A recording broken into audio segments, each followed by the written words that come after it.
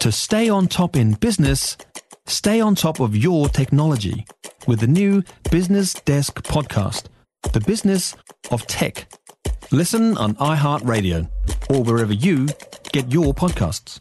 Jacinda was prepared to sell her grandmother, read the headline yesterday, a statement made by Ron Mark when interviewed about how coalition negotiations have gone in the past with New Zealand First. Unfortunately, he went on to say in the article that not only was she ready to sell her grandmother, but she actually did.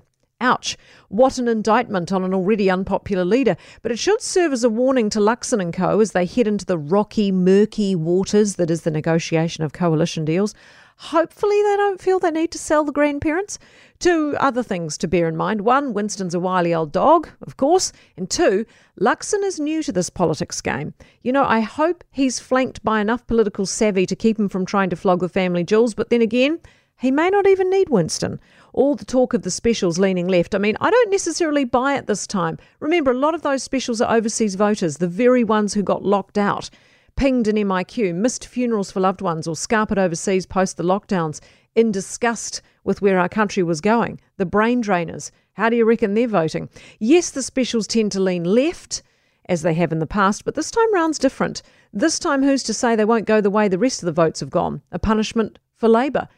The Greens, of course, always pick up all the student votes, and they may pick up those disgruntled Labour voters who can't bring themselves to vote for National. But we wait, we watch, we hope for the best. And when I say the best, I genuinely believe a two-party government beats a three-party one, purely because there are less moving parts. I said this before the election and I still believe it. And no, it's not because I hate Winston, as some texters accuse me.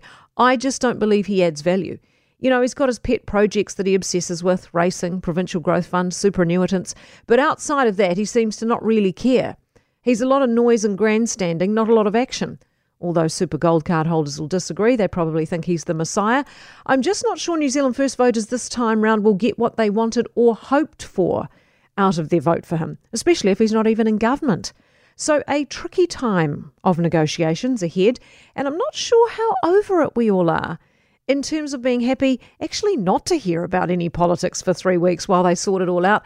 Or are we desperate to be across every aspect of it as they go? I mean, when Luxon says we're not negotiating it through the media, that is fair enough, and I believe that's his wish. But what if ACT or New Zealand First, if they're involved, think differently?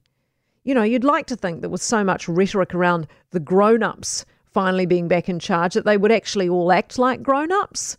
But we'll see.